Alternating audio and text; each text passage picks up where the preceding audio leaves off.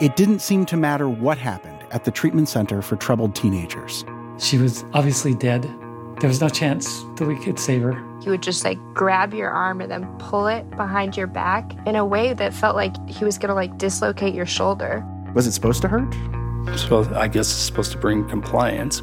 They said, okay, well, the police are here. I guess they just want to look into a few things. I mean, this is the kind of girls you're going to question. Of course they're going to say bad things. The state of Utah always gave the owners another chance. I don't think I lifted a finger. The public might think, well, it's the role of licensing to go in there with the heavy fist and close them down on the spot. Well, it's not. This has been a problem in the state of Utah for a long, long time. Sent Away is a new investigative podcast from the newsroom that brought you In the Dark.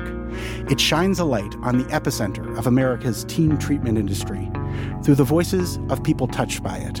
You feel like you're doing something good for your child. You feel like you're finally safe. You feel like she'll finally be safe. He said to me, we can do this the easy way or we can do this the hard way, but you're coming with me. But is this seriously the most inhumane, crazy thing that you'll ever experience in your life? Before, nobody asked me what my story was or what had happened when I was there.